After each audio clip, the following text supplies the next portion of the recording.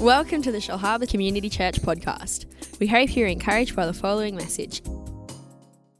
Over the last number of weeks, we've been doing a series looking at our values, and today we're so so pleased that you made it this morning.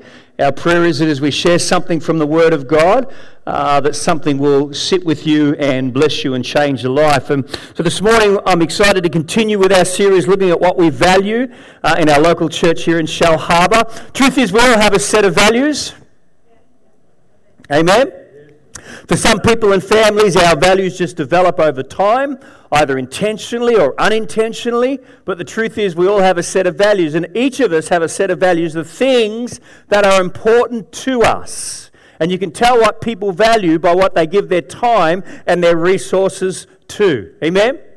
So whether you've defined your values or your values have just developed over time, our values are so important because our values determine our culture, and our culture is really defined as who we are. Amen. Don't you love a culture where we can just open up our hearts for the Holy Spirit to move? Oh, that was terrible. Don't you love that? Come on. We can just open up our hearts and allow the Holy Spirit to move. So the last few weeks we've been looking at our values. I wanted to go over them again because we know that people are rotating and coming to church. So if you've heard this before, it's good you're going to hear it again. Our first value that we have as a local church is one family united in Christ. One family united in Christ. In our church, we believe in respecting, supporting, and valuing each other's in our thoughts, our words, and actions. We honour our leaders, seek to resolve conflict, and defend and protect our church against division. There's so much talk about unity in the Bible. Psalm chapter 133, you can go there. But blessing and the presence of God comes as a result of people being unified. And as a local church, we have no place for disunifying individuals. Okay, move on. Second value is this that we shared a couple of weeks ago. We value following Christ as disciples and teaching His Word. In our church, we are sold out to following Christ and leading others to do the same. We're committed to founding our lives on His Word, daily learning more about Jesus and teaching others how to apply His words in their lives. And I think it was Steve Shaw that preached that message there, and it's on our podcast if you'd like to have a look at it. The third one that Ian Kennedy preached a fortnight ago was pursuing the presence of God. That's our third value. In our church, we actively seek the presence of God. We are passionate in our praise and worship, personal in our relationship with Jesus, welcome the gifts and the moving of the Holy Spirit, and make room for the prophetic anointing. Amen. Let's all go home. Woo! Good? Good, we value. That's a third value. And this morning, we're looking at our next value, something that we hold very dear to as a local church, and it's this: empowering each person to flourish in their God-given design. In our church, we understand that God has made everyone unique with a divine purpose and plan. We're dedicated to training people how to discover their gifts and fulfill their destiny in God, building the body of Christ. I want to make a point this morning that's so important for us to hear and to understand. The future of every church is found in its ability to empower the people of God to fulfill their God-given calling. Amen. In Shellharbour Community Church, we believe that every member is a minister, or every member has the potential to be a minister. Amen. Not the old high school, I'm the only minister. No, we're all ministers under God. Amen. And we really believe that. But the future of the local church is found in its ability to empower others as well. The definition of the word empowerment: authority or power given to someone to do something. And we see God's empowering the principles of empowerment right across the life of our congregation. We see Karen empowered to lead food care. In a few weeks' time, they'll have their new food care room. Wow. If you get a chance to stick your head in the door out the back there as you go out through the back doors, take a sharp left. We've removed a wall. I tell you, it's a massive room in there now, but that's where the food care will be. But Karen's been empowered to lead food care. I think of Rach Spinelli, empowered to lead the worship team. I think of Pete Middleton, empowered to lead the maintenance team in the life of the church. I think of Stephen Robin Shaw, empowered to lead the Connect ministry in the life of our church. I think of Alison Shaw, empowered to lead the children's ministry, which is going on. The thought that I want to bring to you today is that we serve a God who not only loves His children, but believes in them and empowers them to do good.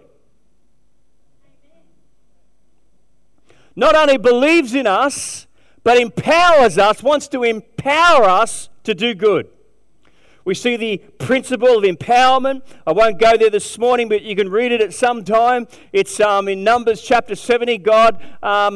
Moses is serving God and serving the Israelite children, and the weight of that pressure gets a bit much. So what God does is calls Moses to call 70 elders, and God empowers them to serve and to help facilitate what God wants to do.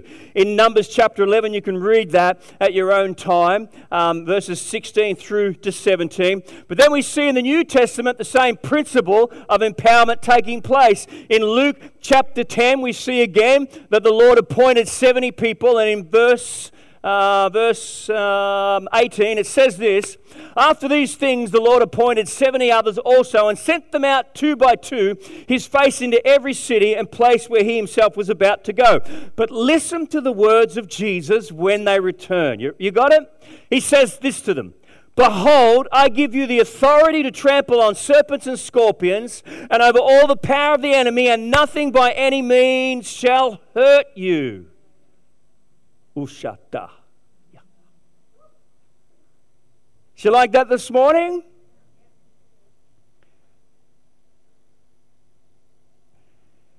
Listen to this thought this morning, if I could just bring it to your attention. I want us to hear in the words of Jesus that not only did he sent them, he also empowered them. But I want to emphasize this morning that firstly is that they were willing to go. They went. God wants to empower us, but we've got to be willing to take the first step in the journey that he has for us. Amen? This is what these disciples did. Jesus sent them.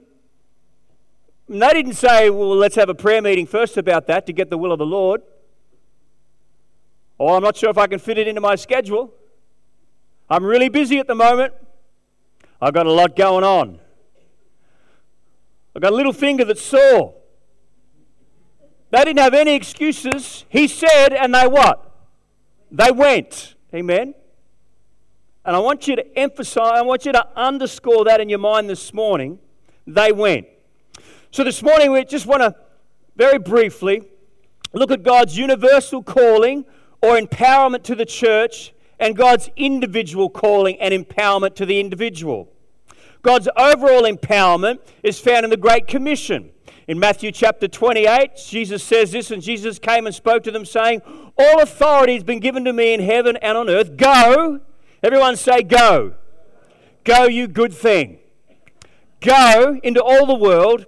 Go therefore and make disciples of all nations, baptizing them in the name of the Father and of the Son and of the Holy Spirit, teaching them to observe all things that I have commanded you. And lo, I am with you always, even to the end of the ages.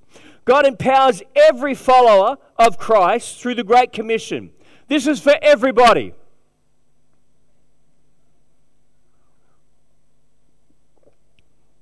This is God's Great Commission, and he wants us all to go. And as we go and fulfill the calling, he will empower us in it. Yeah. But if you don't go, like the disciples all went, we'll never experience the empowering presence of the Holy Spirit in our lives. Amen. But the key thought in this one here, God's overall empowerment, is that we need to go, and we're all called to go into all the world. Secondly, God's individual calling and empowerment. Amen? 2 Timothy chapter 2, verses 1 through 9. I love this scripture here. It says this: "Jesus who saved us and called us with a holy calling." Woo! Hey! Called us with a holy calling, not according to our works, but according to his own purpose and grace, with which was given to us in Christ Jesus before time began.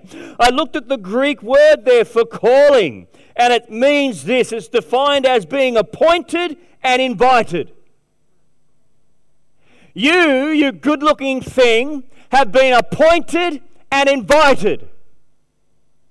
Yeah, every one of us this morning that has called upon the name of the Lord, that has given their life to Christ, has confessed their sins before God Almighty, and received the saving grace of Jesus Christ that only comes through Him and by Him, has been appointed and invited by Jesus Himself. So what are you doing about the calling?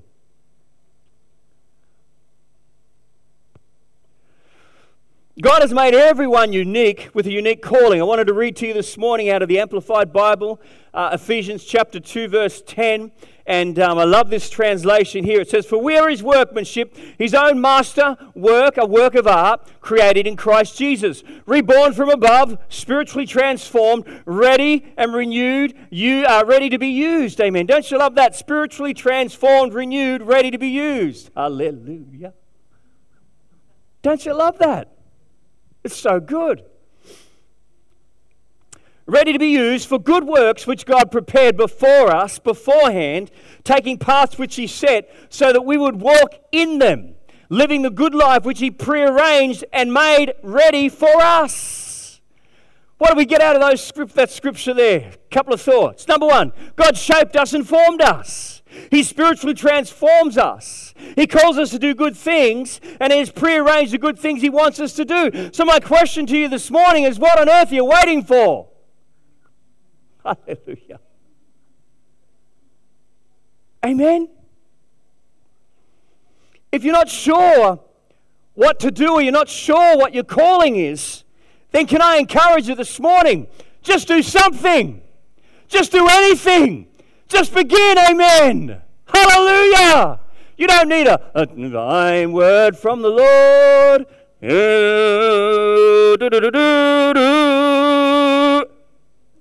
No, if you're not sure about your calling, all you need to do is start moving, amen. And as you start to take a step, the Lord will direct your path, because the Bible says God directs our paths, amen. But to get on a path, you've got to be moving, amen. Hallelujah. I remember many years ago we were in Newcastle, and some people might have heard about the thing that took place there. We had a 6-week period where we had rain pretty much 24/7. You couldn't open the front door and the back door at the same time, because the rain would just come in for 6 weeks straight. And at the end of that time, there was this massive storm, and I mean, trees got knocked over, cars got washed up. But one of the most amazing things was this ship landed on the main beach in Newcastle, the Pasha-Bolka. And I remember, just seeing that. My mate actually was tracking it down the coast as it was coming in. He was walking along the beach. He's watching this big ship come in. And I remember just driving from Wallsend, where we live, which was an outer suburb, down into Newcastle. It was the most bizarre thing. You'd have the cityscape and this ship there. Bizarre. It's just so bizarre to see it. Anyway, long story short, they eventually got it off. But the point is this. The Pasha-Bolka had no power. It wasn't under steam.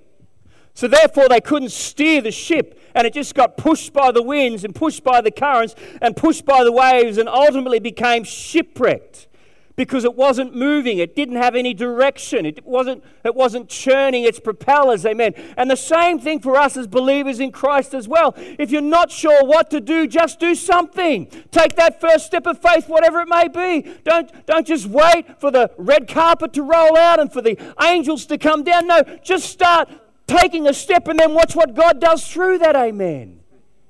Because too many Christians are like the Pasha-Bolka. They're just getting pushed around by the wind and the waves of false doctrines and false teachings and the stuff that's out there today. That's another sermon altogether. Another sermon altogether. But too many of us are like that. We need to just step out and take a step of faith and start to do something. Amen? So the truth about our calling is this. We're all called, and our calling comes to us in seasons. Sometimes our seasons are to raise our kids. Sometimes our seasons are to serve in a particular way. Sometimes our seasons are to work in a particular job. Work hard in that job. Sometimes our season is to study. Sometimes our season is to sacrifice and to go to that mission. Sometimes our season is in prayer and intercession. That's our season as well. And God will empower you in the seasons of your calling. Amen. But the truth is this morning. We need to make sure that we are not neglecting the call of God for our lives. Listen to it this morning again. Timothy, the author. Jesus, who has saved us and called us with a holy calling, appointed and invited, not according to our works, but according to his own purpose and grace, which he given to us in Christ Jesus before time began. How deep, how wide, how marvelous, how profound, how indescribable, how, can't think of another word, is incredible, the plan and the purpose of God for our lives. Before the foundation of time, before time started, he was thinking about you and planning in advance the good works that he would want you to fulfill. Does my head in, Neil? And so this morning, as we finish, really want to encourage us today. Don't neglect the call. If you're not sure, take some steps. If you want to find out, if you want to meet with someone, then in your seat pocket in front of you, there's a little card. I don't know what colour it is. It's the rainbow colour. It could be any colour. It's just a colour. But there's a card that there says, what's my next step? Fill that card out. Put it in the information counter, and someone will call you and sit with you and help you to work out. Is it yellow, mate? Green. I have decided to follow Jesus. Da, da, da, da, da, da, da. Rotondo. Hey, buddy. That card. Amen? Let's finish in prayer this morning. Father, thank you this morning. Thank you for blessing us today with your presence. We thank you for the moving of the Holy Spirit in our midst today. Thank you for the lives that you've touched and people that you've ministered to this morning. And Lord, we just pray today that if there would be a neglectful attitude within us this morning that's neglecting the call, then we just pray as we finish this meeting in this time that you would just help us, Lord. Help us, Lord, to be encouraged in what the next step is, what that looks like. And we pray that today in Jesus' name. Amen.